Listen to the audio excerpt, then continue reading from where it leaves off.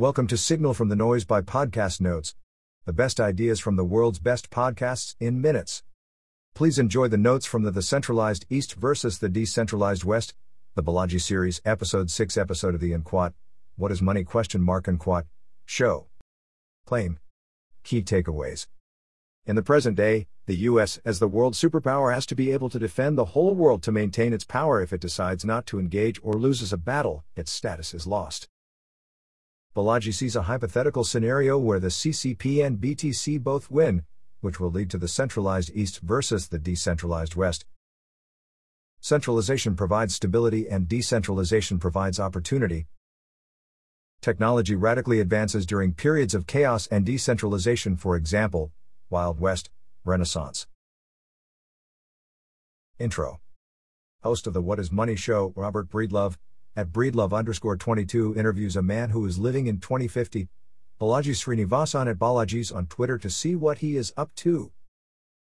In episode 6 of 7, Balaji lays out a future situation where BTC and the CCP win and the US loses its superpower status. Wargaming Taiwan. If China invades Taiwan, the US has a decision to make: support Taiwan or ignore it. If they ignore or lose, they will cede power to China. China would most likely issue a Monroe Doctrine type of policy forcing the US out of local areas. Balaji thinks the US would lose a battle. Global power has to win everywhere. The regional power has to win once. The US now how to win everywhere. Foreign military defeat has been a catalyst for internal turmoil. The US is already fighting internally. States and feds are already pulling apart. Division in the US. US military may protect the US homeland, but if there's civil division, who does the military defend? There will be an ideological split, not demographic. Centralist versus decentralist. Balaji sees a potential for a Bitcoin seizure bill like Executive Order 6102, which forbade ownership of gold in the US. It'll be centralist versus decentralist. It looks like hack cyber war, people with guns, e.g. Afghanistan. The West in general is decentralizing because they're no longer a culture with shared values and aspirations. The internet has allowed people to connect with like-minded people anywhere. China as the centralized superpower. China is the most centralized in a decentralized era, which provides stability in the decentralizing world. China has a potential 10x and they are ruthless. For example, they banned BTC mining, the Great Firewall.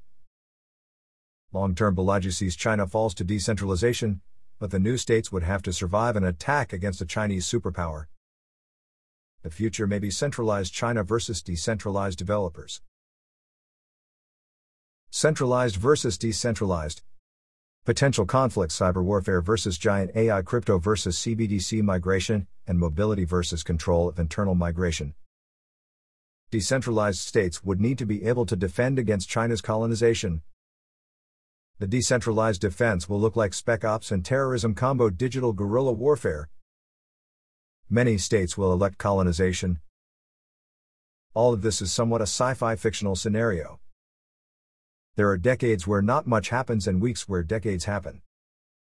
When there's totalitarianism, people want freedom. When there's anarchy, people want leadership. Balaji views India as a rising force and will play an important role in the future. They're highly patriotic. Bitcoin breaks all incompetent states. The sovereign collective. Sovereignty is fuel for innovation. There's more upside and more downside. We'll see organic leaders and cultures messy, but we'll see some amazing cities and network states. 2000s tech companies, 2010s, crypto protocols, 2020s, startup cities, 2030s, network states. That wraps up the notes for this episode. 5-star ratings are very much appreciated. Don't forget to go to podcastnotes.org and subscribe to our free newsletter. The top 10 ideas of the week. Every Monday.